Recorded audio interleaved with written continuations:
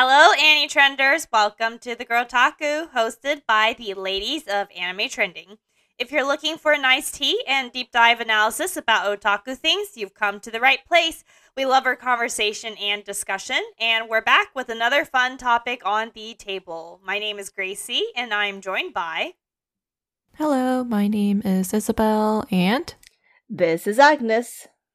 So, without further ado, the Girl Taku today will be about favorite anime finale episodes.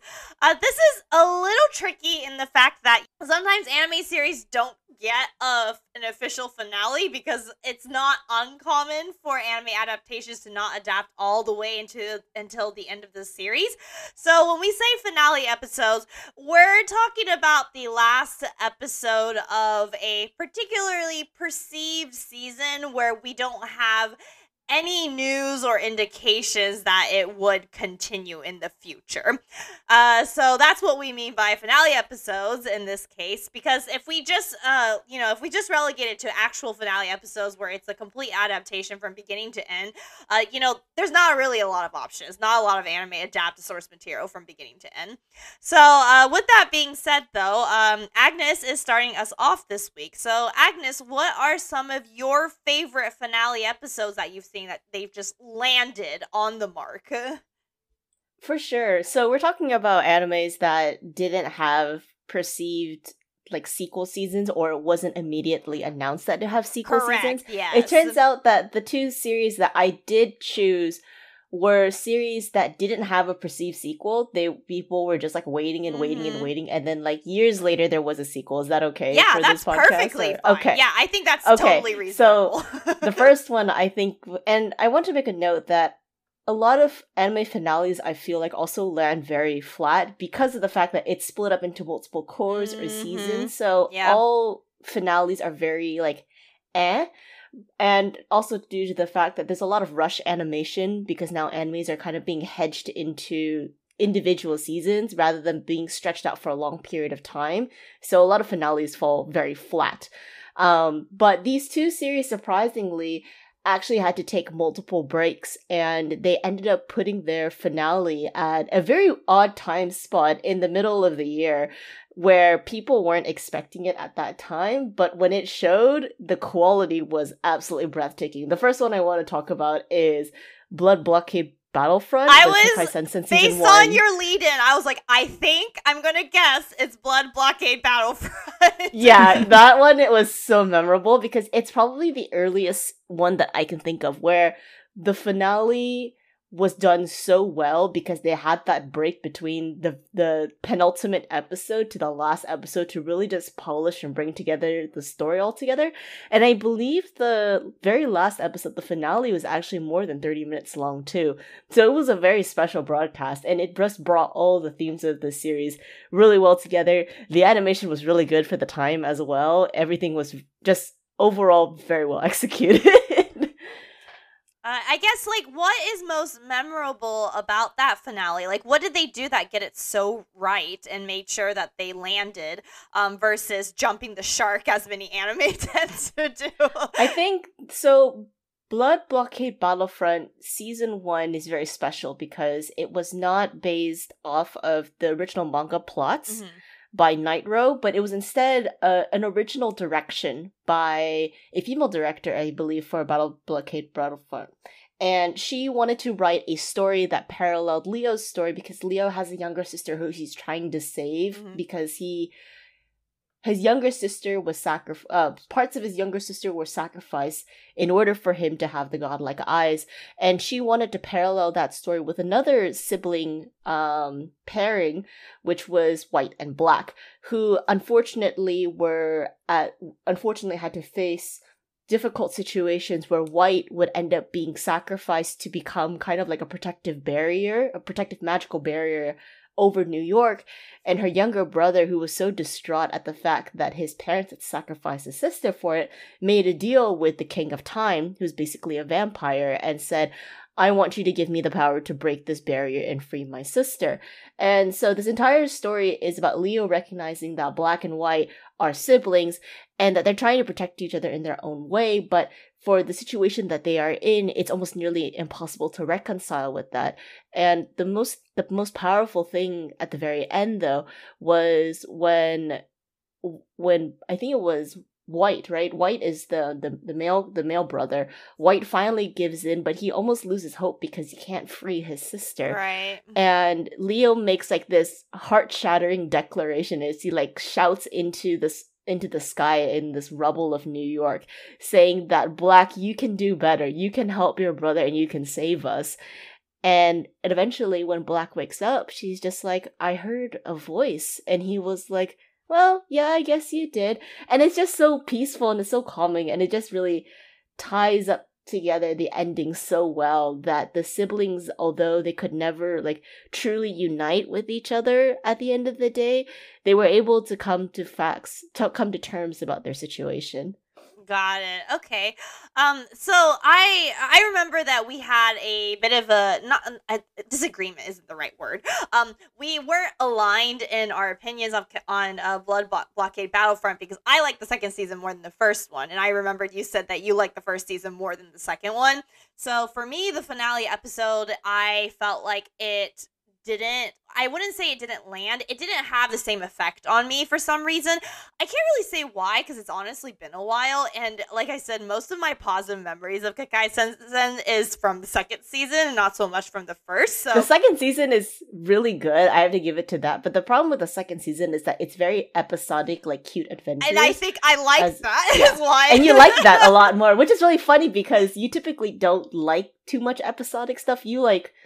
I usually assume you like things that are a little bit more straightforward. There's a plot, there's an ending, characters are having character development moments. But I think because there's such a big cast in in Kekai Sensen, having a season 2 was a lot easier to digest a lot of the characters' motives, identities, and information about them, as opposed to season 1 where you're kind of just thrust into everything and it's just plot. Right. I don't know. I think... I can't really explain why I like the second season more than the first. It's just something about the second season's atmosphere mixed very well with me. In a way that... Oh yeah, it's the comedy. Yeah, like... The comedy is really well done. Yeah, it's just something about that second season I really liked it more than the first. So because of that, I don't really quite remember as much of the first. I only remember the second one. But I'm really curious about your thoughts, Isabel, because I don't think you've ever formally said if there's a season that you prefer of the two, but you've definitely mentioned Blood Blockade Battlefront in our podcast before for other topics. So how did you feel about that season 1 finale? Yeah, for me, when I watched it, I did, well, for context, I haven't seen season 2. Okay. Mm-hmm. So my memory is like obviously only season 1 stuff. And even then, I thought the ending was good, like in terms of animation, just kind of wrapping up the things that were talked about in season 1. But I kind of agree with you in that, like, I was left with a lot of unanswered questions, right? Like Leo's next step, and his relationship with his sister. And you know, there were like so many other characters that were introduced. And so I had a lot of questions after the ending. I think overall, though, the ending was good enough for the season 1. But yeah, so like until I see season 2, I can't say, you know, which one I prefer, obviously. But I think that the finale was exactly, well, at least at the time I remember, I was highly anticipating for it. And I waited. I don't remember if it was like the delay as well, because it was like a little bit longer episode. I remember waiting some weeks to see it, so I was very excited to see it, and I think it did answer at least some of the questions I had throughout the series. So I did enjoy it in that way. Mm-hmm. Got it.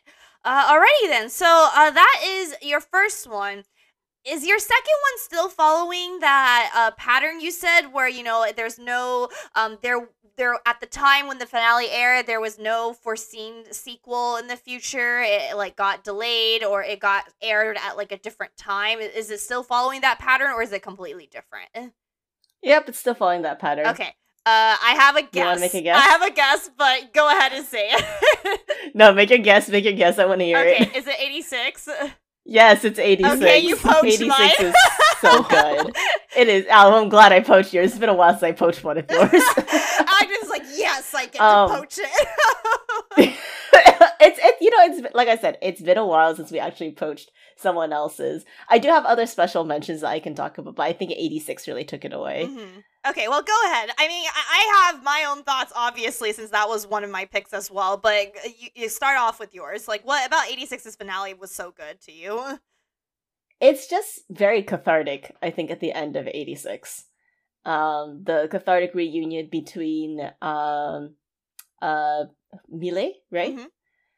With the rest of the platoon, the 86 platoon that she used to spearhead before, and the fact that even before then, she thought she would never see them again. Right. She would never, after that they were freed, she would be left alone on her own, and she was left alone on her own. She had to find a new platoon and basically train them to be ready for what was going to come, because the higher ups, the executives and the military officers in the Republic refused to understand and grapple with their situation, that they were royally she fucked. was like secretly having her own like organization. Like it's not a formal coup d'etat, but she had the people to do a coup d'etat if it came down to it. She had the people to do a coup d'etat, but it was more that she was getting ready for the countermeasures, because she anticipated how bad it would take the Republic by surprise, and that was how she narrowly survived, even.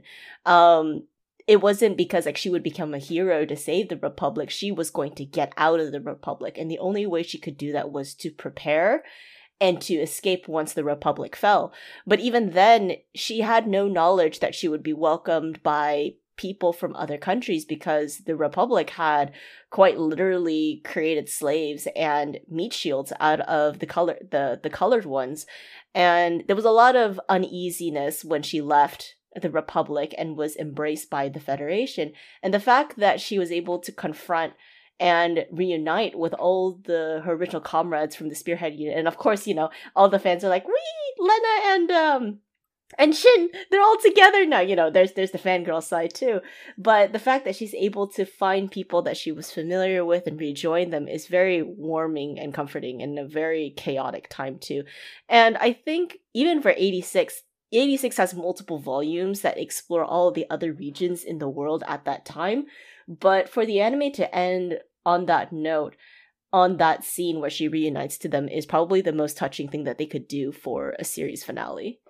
Yeah, so no surprise, I also loved 86's finale. I think what blows my mind about that finale is how they were able to fit so much in without it feeling cluttered. That's what blows my mind. Yeah. Like, I think back to it, I'm like, we have Shin essentially revealing the PTSD that he's, like, we all know he's had, but he's very, good at looking at you, Agnes. He's very good at keeping his thoughts and like his thoughts to himself, or more like he doesn't really like to talk about it. So it's like inherently we know he has it, but then the episode brilliantly shows that with the whole with the whole like the black bars slowly closing in on his world, how he's like hearing voices of like the people who's died, and like where he finds out he's survived again and he thinks he's alone again, and it's finally sort of like reached a boiling point for him, emotionally speaking. So it's like there's that on one hand,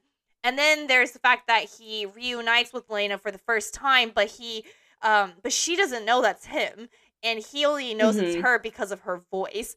And then when he heard her voice, and then it's like, and then there's the whole aftermath. What happened to the Republic? How they push it back? Who is still alive? How are they going to clean things up? And then there's the whole reorganization of things now, okay? So things have inevitably changed, and there's political stuff. And then we got a montage of, like, the 86 people, going back into casual life and slowly starting to learn to incorporate these peaceful moments into their lives. And then we lead into, finally, the moment where Lena actually meets all of them formally, and it's this really emotional sort of cathartic moment. And it's like, that's so much ground to cover in 20 minutes, and yet none of it felt cluttered during the whole process. And I still think that's insane how they've managed to blend all this together, and it never felt too fast or too slow. It felt like Goldilocks, the just right sort of pacing. And they do it all with visual direction and soundtrack and voice acting.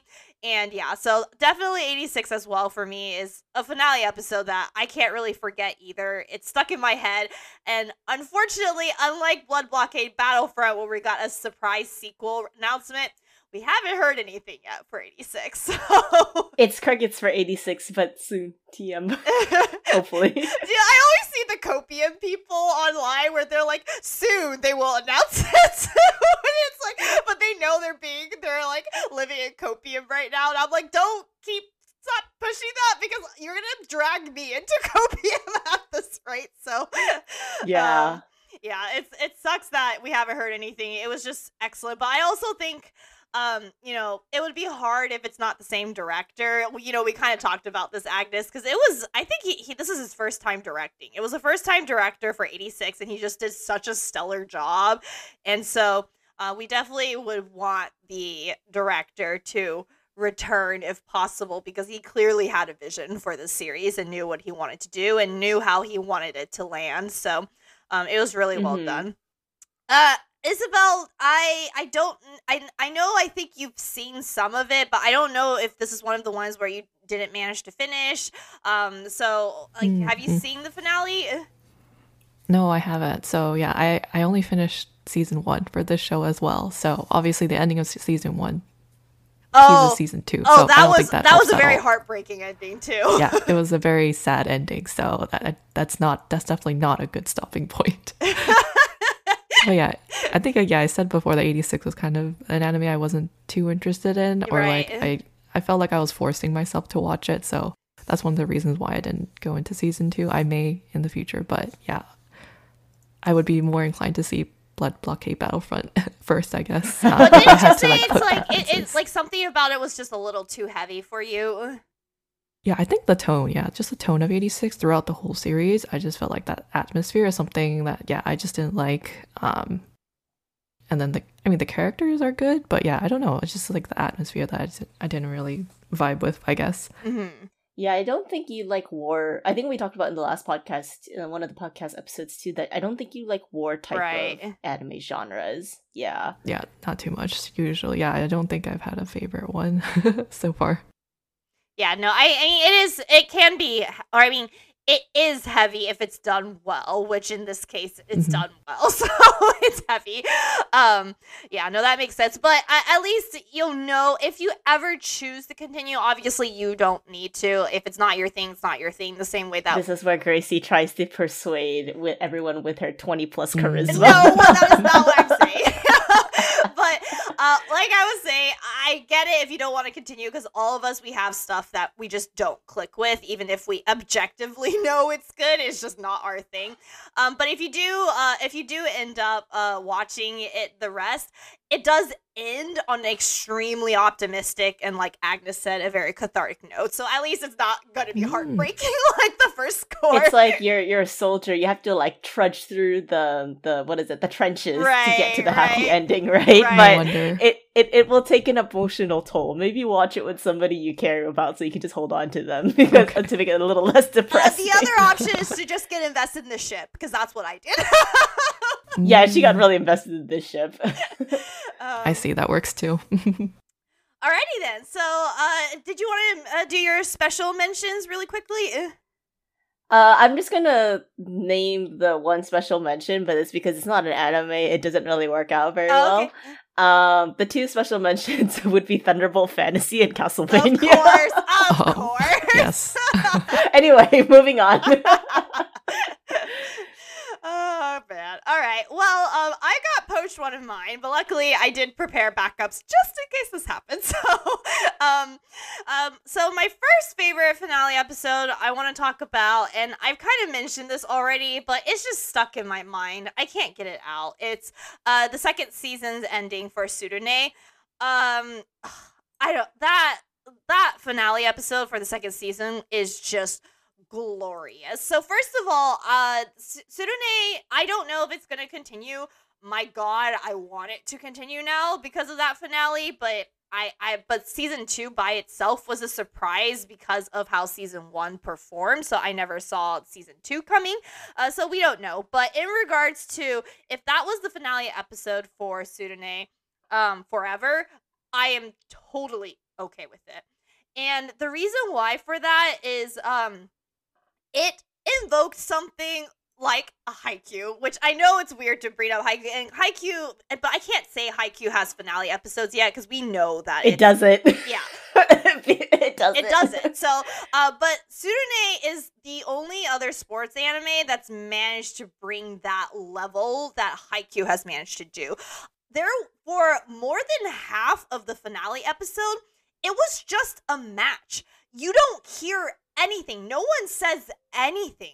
It's just people releasing arrows alongside the soundtrack, and in regards to, and you just watch them release arrows. They'll pull the string, release the arrow, see if it hits, hear the sound if they do, and then don't hear the sound if they don't.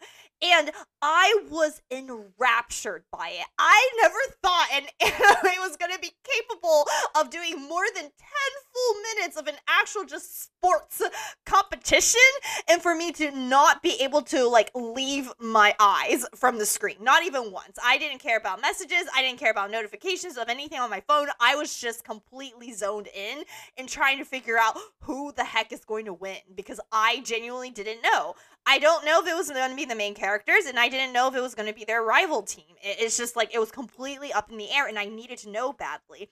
And the reason why it worked so well is honestly a combination of things. First of all, the second season did an incredible job of building everything to that moment. So when it came to the actual match itself, you didn't need words. You know exactly what that competition represented to each of the single characters present. You know how they were feeling, and you know what the stakes were. I mean, they're not high stakes like 86, but they're still stakes for high schoolers who are very into this particular competition, these matches.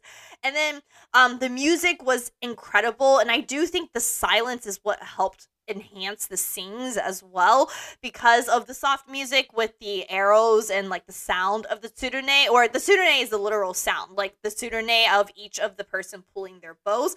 And then, of course, the art direction, the animation direction is insane. This is Kyoto Animation. We know this. Kyoto Animation is one of the few animation production studios out there who continues to bring quality after quality, because lo and behold, this is what happens when you manage your time well and you treat your employees well. Bones is the other one I'll give a shout out to. Bones is also particularly well known for being very careful about that. So, but it was just incredible that I just sat there for more than 10 minutes just watching fake characters, fake competing, and just needing to know how it's going to end.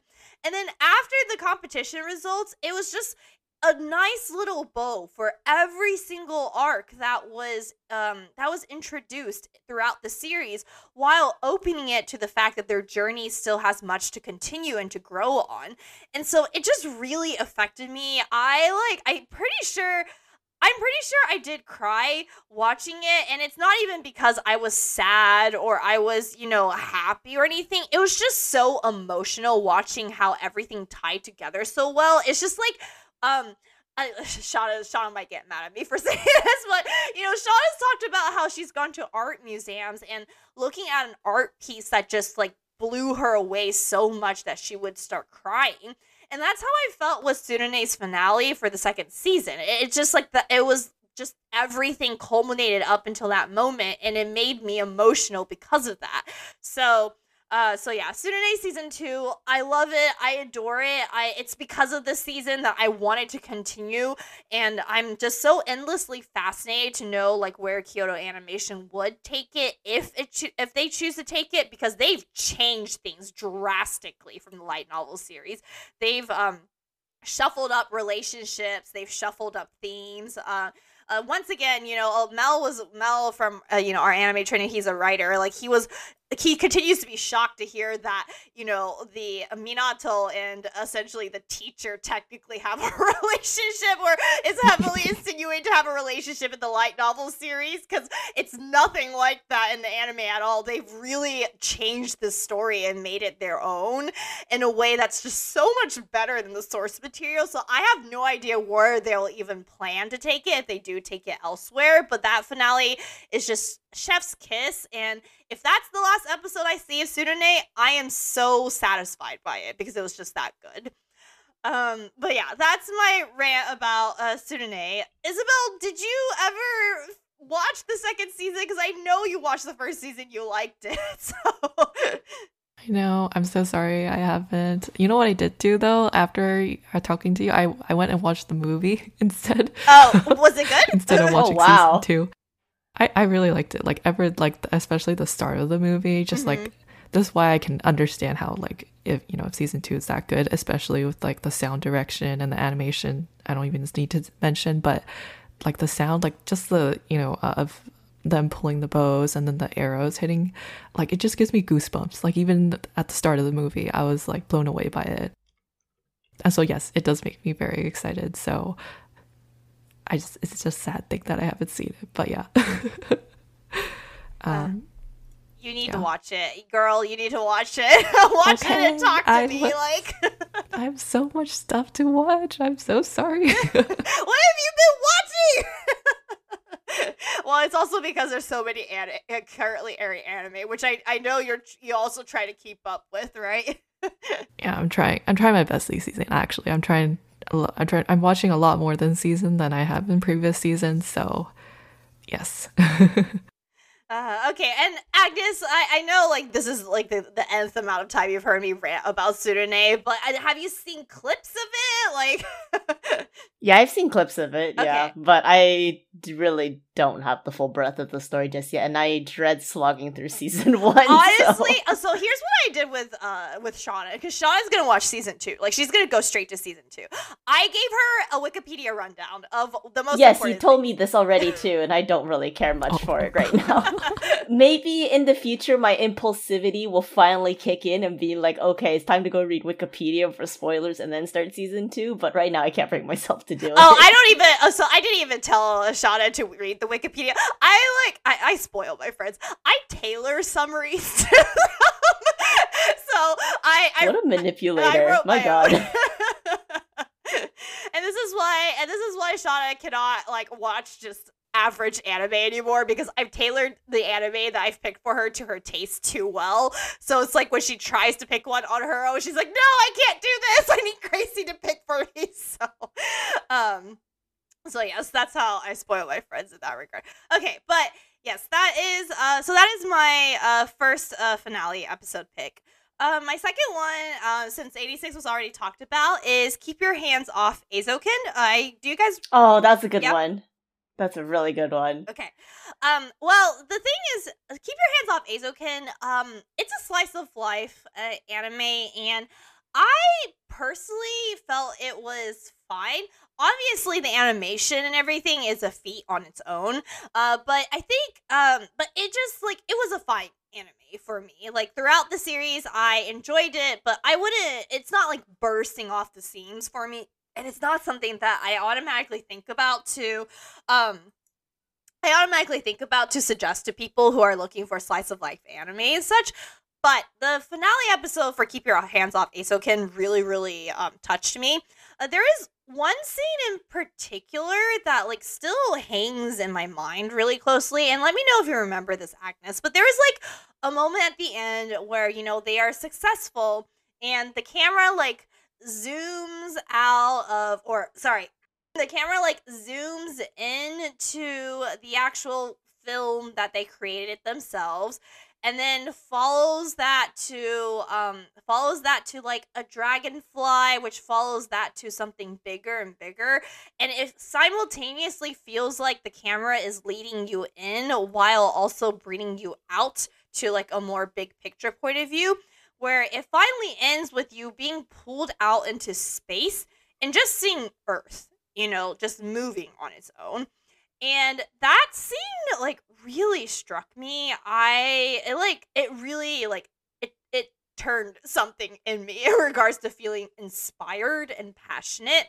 And it really just took my breath away. And I think I made a GIF out of it because I loved it so much. I couldn't stop thinking about it. Do you remember that at all, Agnes? Is that in your head, or was it just me that like felt so compelled by it? It might have been you, because I kind of don't remember it. Oh, man. Okay. I think for me, my finale was the fact that it was just a very quiet reveal of the episode. Okay. Where they finally got to sit down and watch everything. And then at one point, they were just like, we have a lot of mistakes in here, but I'm done. I'm just going to sleep. And they just kind of like roll off and sleep. And for some reason, that to me was a very cathartic way to end such an endeavor of a finale, because animators in the anime industry are obviously overworked, and many of them have very pay and often have mental and physical health problems too. And so the fact that these high schoolers can just take a break from a project that they're just so proud of makes me empathize with them a lot more. So I kind of like that quietness that they got, because the penultimate episode was when they actually showed the screening of their anime, right? And that was super hype. Everyone was really happy. And then at that point, when you finish the penultimate, you're like, wait, so what happens in episode 12? Because it's slated for 12 episodes. Episode 12 is just a much quieter version of the penultimate episode, where they all kind of get to wind back and just relax because they finally finished it. And so I kind of like that as the ending, instead of the penultimate being the super flashy animation that they got to show to the school. I see. Yeah, no, and I agree with that. There was like, it's a different kind of catharticism where everything worked and you're happy with what you did, including the flaws. You're happy with what you did. And I think that's very important when it comes to any sort of creative endeavors as well. It's important to remember that you kind of have to embrace the flaws of what you create, because that's what makes it you, and that's what makes it human in the first place, especially with the rise of AI in creative spaces, which we know has been a huge problem. And so and that's like, and it's funnily enough, these flaws that make the really human touches to something, and it really shows the passion, the effort and the love that people put into it. So I agree with that, in the fact that it ended so simply, in the fact that they were just tired and they were just going to relax and be happy with what they've created, because they should be happy with what they've created. Yeah, no, I really loved Keep Your Hands Off Eizouken's finale. I think it was very beautiful. I actually, I'll send you the GIF later, Agnes. I found it, and it still blows my breath away. It is just like, it's just a pull-out shot, and it really makes you feel like creativity is just shared with the world, and that's just what it is. Everyone kind of embodies it, and everyone utilizes it in different ways and different imaginations. But not Agnes, Isabel, have you seen Keep Your Hands Off Eizouken? I actually don't know, because I guess we never really talked too much about that series, so. No, yeah, I haven't seen that one, so yeah, that's why I don't know too much about it, but it sounds pretty interesting overall to me, at least when you guys talk about it. For sure.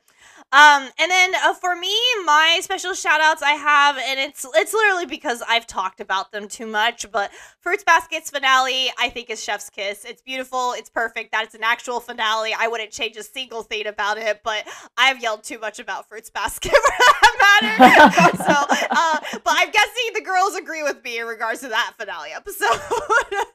100%. Yeah. So that's one of the and then the other one is also because I mentioned it too soon, and so I felt like it wouldn't be right to bring it up again, or to do a deep dive on it. But it was the last episode of Shoaken Roku Rakugo Shinju Descending Stories. Oh, that's a good one too. Yeah.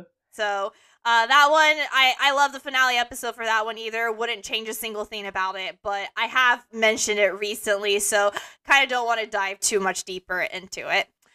So with that being said, then it is now your turn, Isabel. So I am curious to hear, which series did you pick to be your favorite finale episodes that you've seen?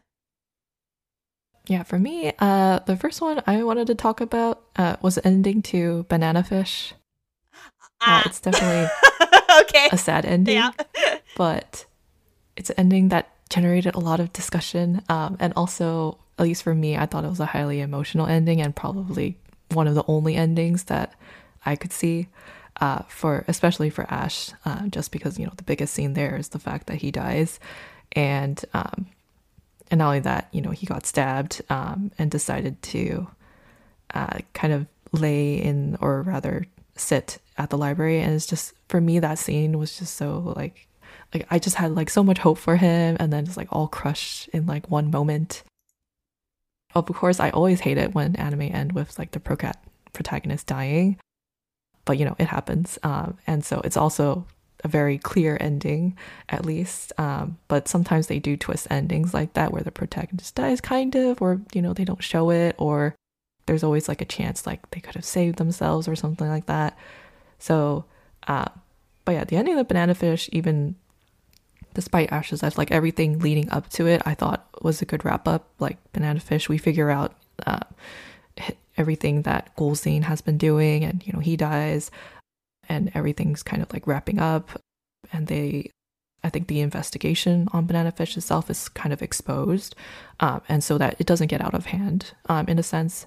And then also AG returns to Japan as well. So that he is technically he's going to be safe. He's not going to be in this world with or at least in America and being involved with gang stuff anymore. And hopefully no one chases him and things like that. But yeah, I just thought that was like highly emotional when AG sends that letter to Ash and then he reads it as he's like laying there.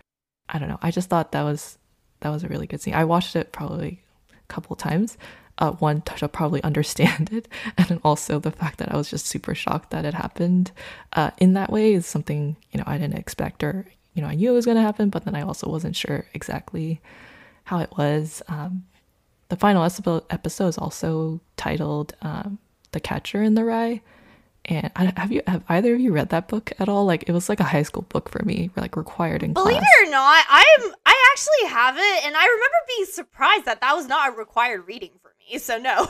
Oh, I read Catcher in the Rye. Yeah, I remember. Mm-hmm.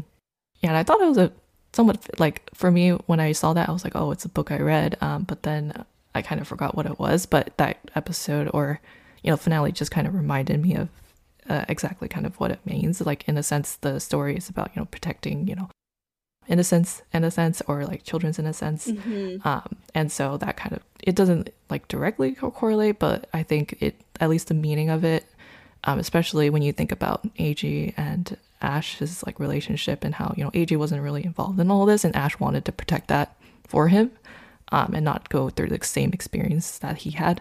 I just thought that was so sweet overall.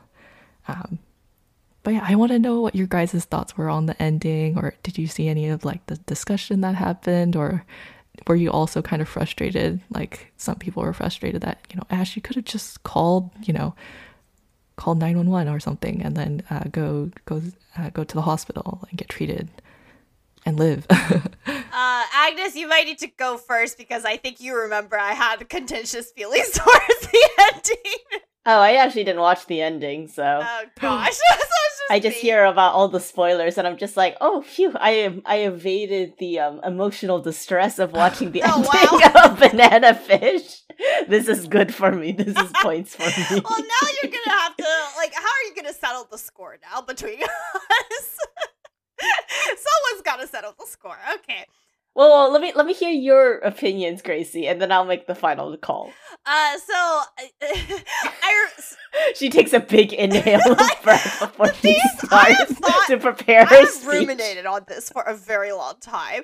Okay. So what I will say first is that I think the last episode is produced very well. I think like the writing and the pacing and how it ultimately tied together was, visually and directionally speaking, was very well done. So I'm talking about the more technical aspects, the more objective side of things, less about like the story and how I personally feel about it. So in regards to a finale episode, I can definitely see how that makes an impact. And I think that, that last shot of like AG smiling, I'm not AG, but Ash smiling with his head on the desk, and it looked like he was just dreaming and sleeping and having a good dream. Like, that's a very haunting shot, and just like as a whole, cinematic. So here's that's the objective side.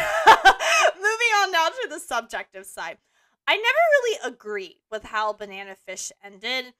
And I think, and this is my personal opinion, but I think if you're going to do a story about a character that has spent his entire life abused and manipulated by the people around him, and with especially as a child in situations that he cannot control, I kind of desire, or I kind of like demand a happy ending in this case, or specifically I demand like hope for the end.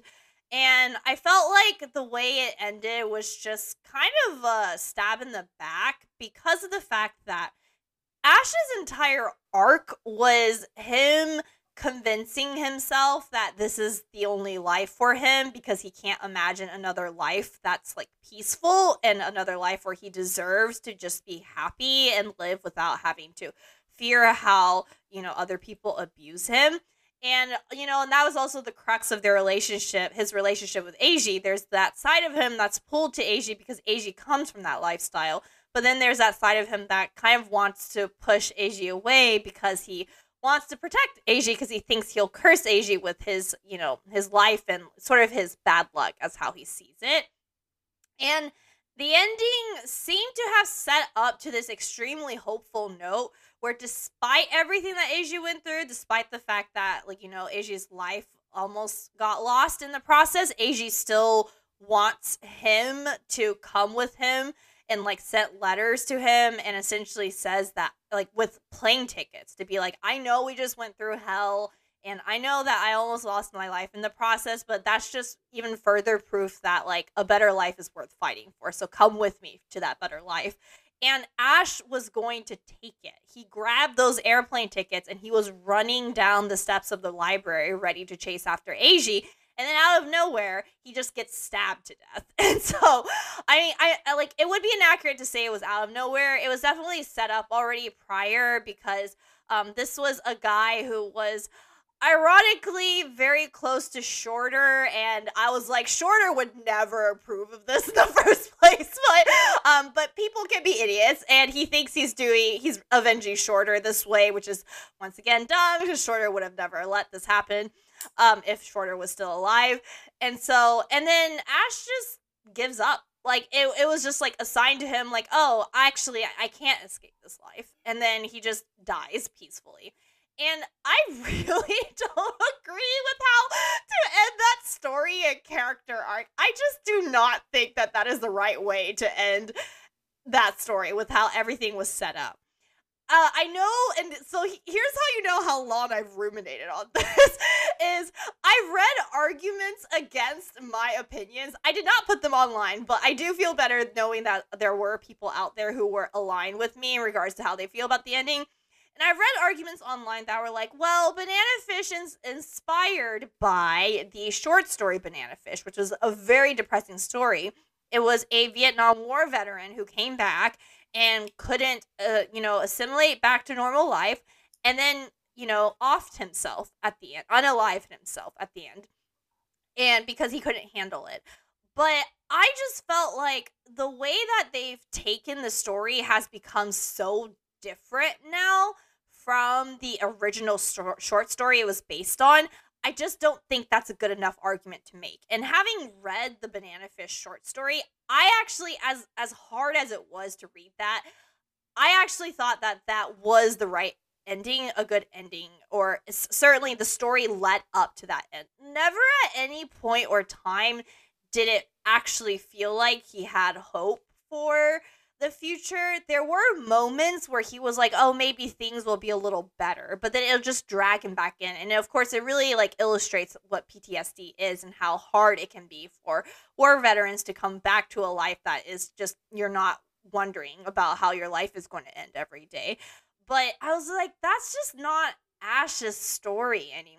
So I think it trying to stick to that same ending as the short story that the namesake is named after just doesn't work in that case. So that's my whole spiel on the subjective side of things. Agnes, how do you feel about that? Any thoughts or?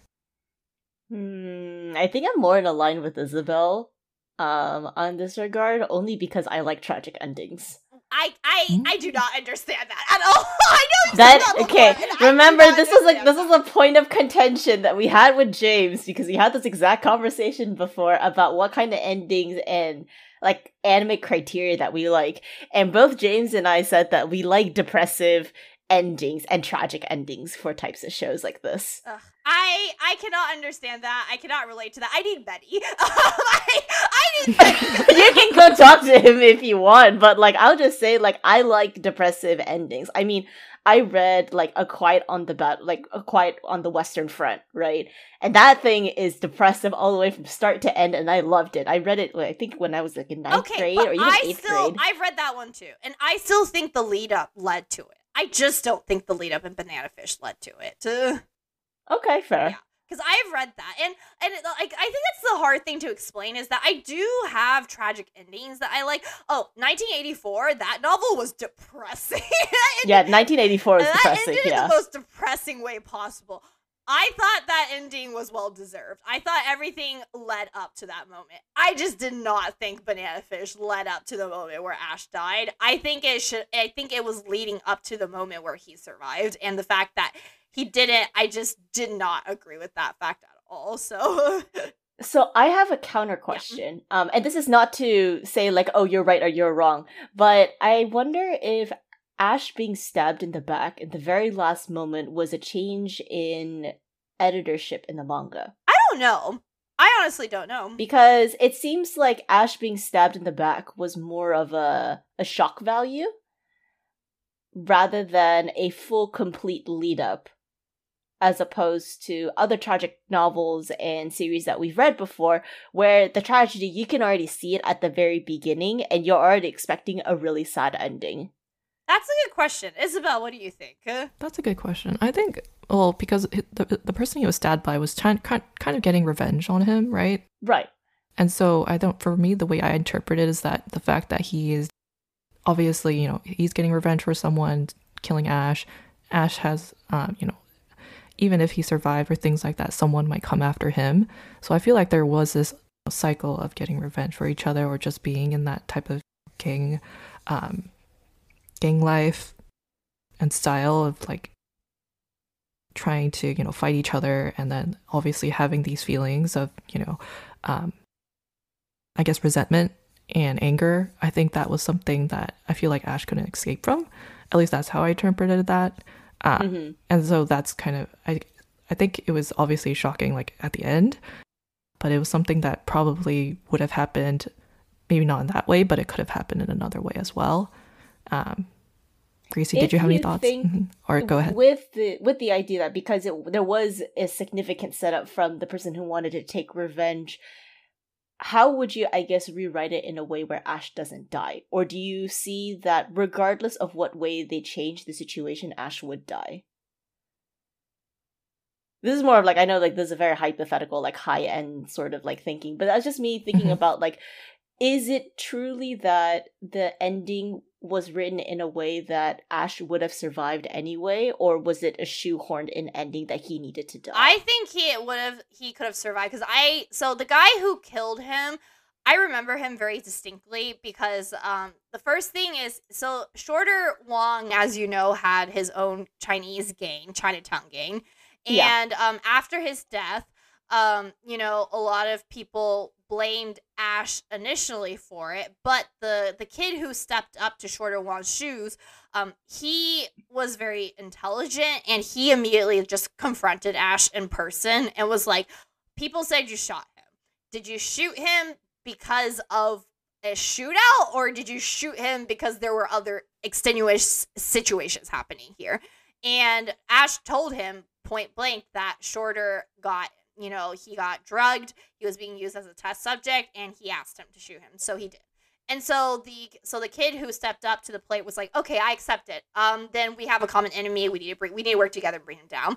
But the issue is, some of the other people in the Chinese gang, they felt disgruntled by the fact that their leader would just accept that. They think that Ash is lying, which the new leader was basically like, I think you guys are stupid because we know how close they were. Like, I just think it's stupid that you guys would think otherwise. But he had an older half-brother, and that older half-brother never really liked Ash. And so And so essentially he would like, protest if they have to work together, or, or he thinks that Ash is being too brusque or too mean to his younger brother, even though his younger brother was totally okay with it and was like, these are dire times. I don't have time for niceties. I don't think anyone has time for niceties, sort of thing.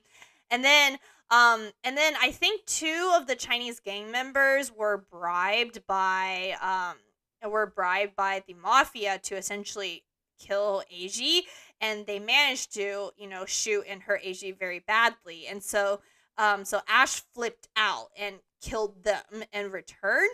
And because of that somehow convinced the older half brother that Ash was lying about the whole shorter wand thing. And so he demanded his younger half brother to pull out of the alliance and that they should work with the mafia instead. And the younger half brother was like, "No, are you insane? Like, no rational way does that even make sense." And the older half brother just stormed off and angrily. And that's it. He didn't swear revenge on Ash. He didn't say like, "I will get you," or anything, or even anything directly. He just got mad and he stormed off. So that was the thing. It was a lot of people straight up forgot about him. Like, they forgot about his character and his existence. And so, to me, I'm like, him storming off was honestly a way just to make him disappear. Like, literally, there were people who did not remember him when the finale episode came out. People were like, "Who is this guy?" Like, they straight up were asking who that person even is. So that's why I see there is a way for Ash to live. So that's my opinion. I see. Okay. And was this also present in the manga too, where that older half brother like storms off and like disappears? Yeah, for, like, he just God knows how many disappears. chapters? Yeah, okay. he gets angry, he disappears, and he's just gone for chapters after chapters after chapters, and then suddenly showed up in the last few pages of the manga.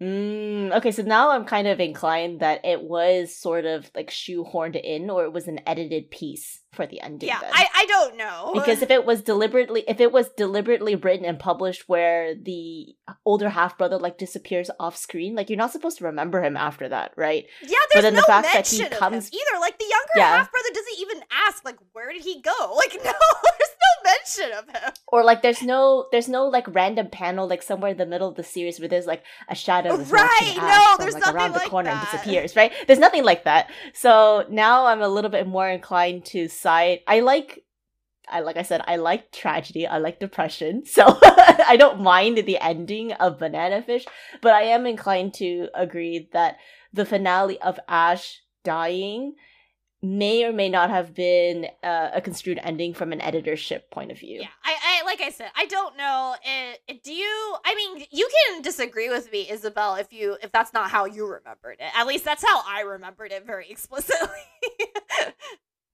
Yeah, I do agree that, they kind of popped out of nowhere. At some point, obviously, a lot of people were like confused about it.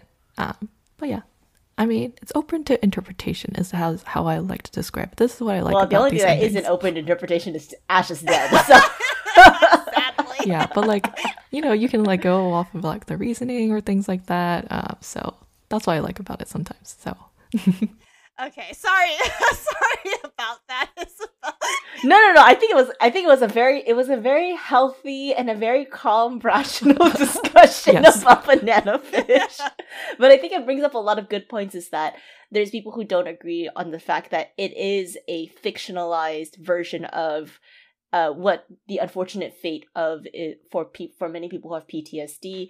But on the other hand, it makes sense like from a story perspective too. So it's good that we like hashed it out in this episode. Yeah. Really. Mm-hmm. All right, so that's your first pick. What's your second pick, Isabel? Yeah, my second pick is Trigun Stampede.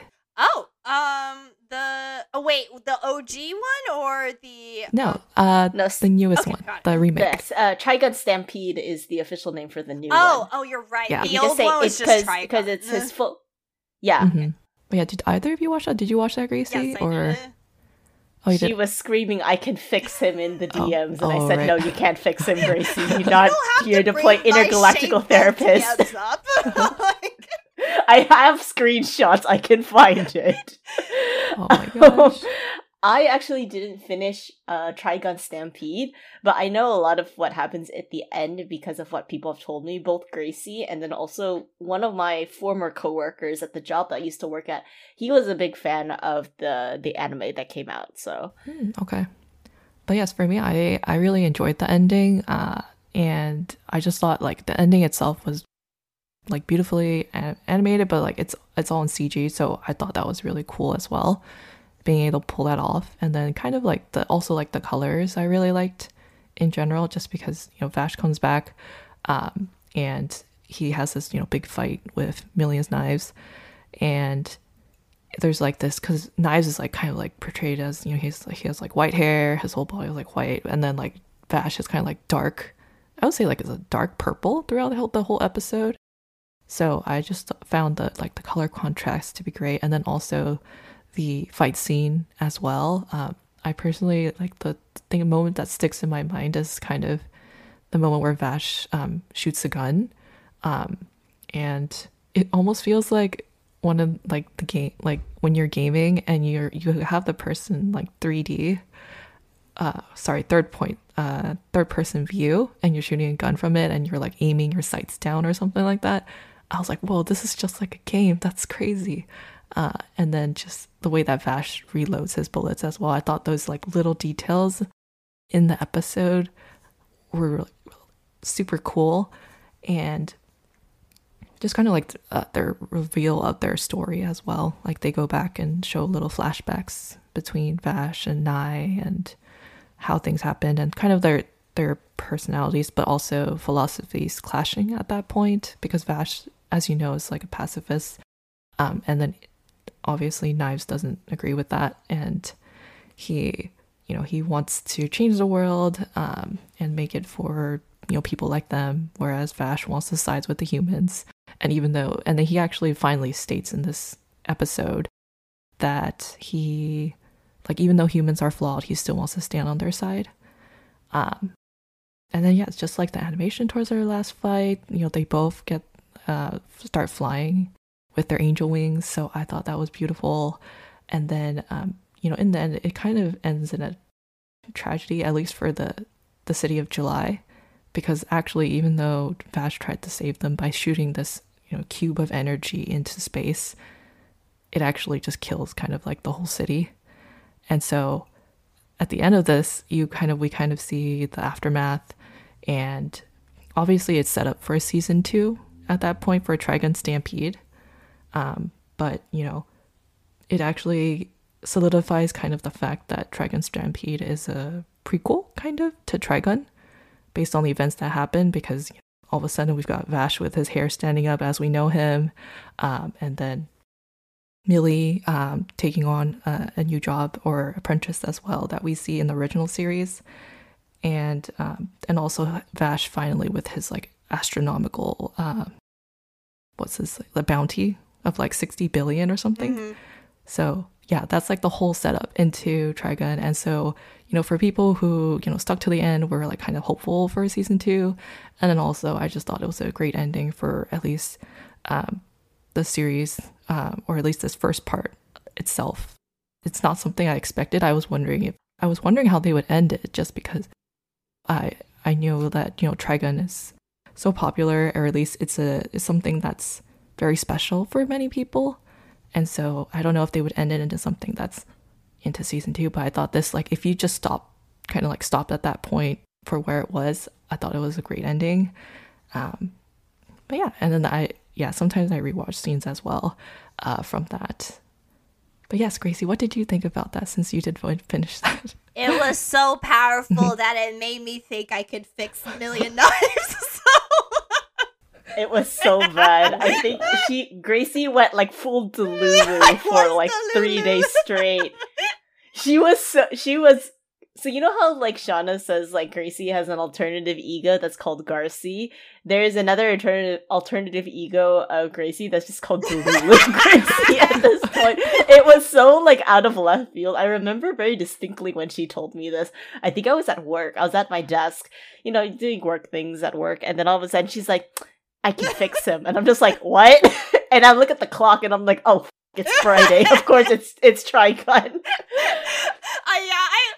I legit was just like, I think I can fix him, and everyone's like, no, you cannot. She was so full Delulu that she hopped around so many people's DMs that everyone knew that she was going to try to fix millionaires. Like, Medi knew, James knew. Like, it was so bad. Wow. Yeah, I told Medi thought it was hilarious. Like, he obviously... Well, Medi finds it hilarious that you're trying to fix it, and I'm just here and I'm just like, no, girl, you don't do that. Save yourself first. So I even told my friend who doesn't even watch anime, I was like, and she was just like, Gracie, what do we say to mentally unstable men? And I was like, I understand you. No, we do not say that. It's just a meme. You know, it's that one meme of, I think it was from Big Bang Theory, where it's like, repeat after me, right? But at the very end, he repeats the opposite.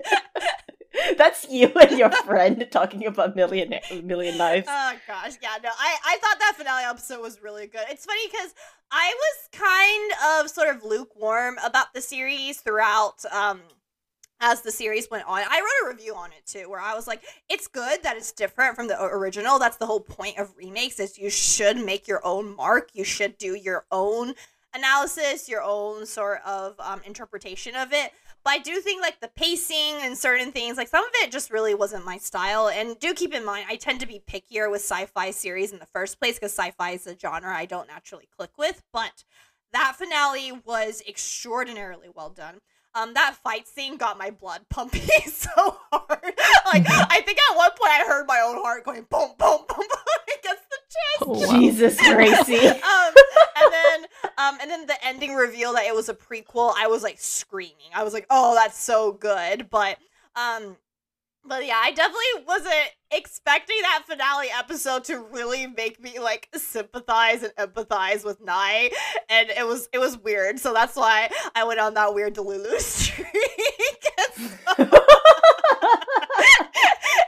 Oh, Isabel, I'll show you the screenshots later of Gracie being solely Delulu in my DMs. I think you would have a kick out of it. Okay, thank you. You're welcome. I didn't know this all happened, but wow. You know, sometimes just ask. It's okay. Just ask Gracie. So, Gracie, how are you doing this season? Or, like, just ask her what she's watching and she will just spill. Yeah, no, it's so basically I have nothing to argue with on this, Isabel, or debate with in this regard. I completely agree, and it's done dangerous things to my brain, so... I'm glad you liked it too, though. Let's see, if I had any special mentions for myself, I wanted to talk about Gintama, but it was a movie ending. Has Gintama ended? I feel like it keeps going. It has ended. Okay. I know it did. It looks like it keeps going, but it has officially ended. It has a movie that is literally titled Gintama, The Very Final. Okay.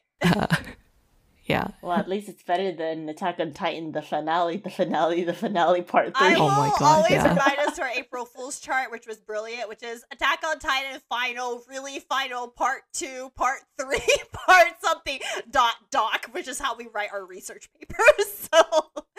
Mm-hmm. Oh, man. Okay, but yes, Gintama, I'm glad to hear that the movie was really good. I have heard that the movie is really good, so not very surprised.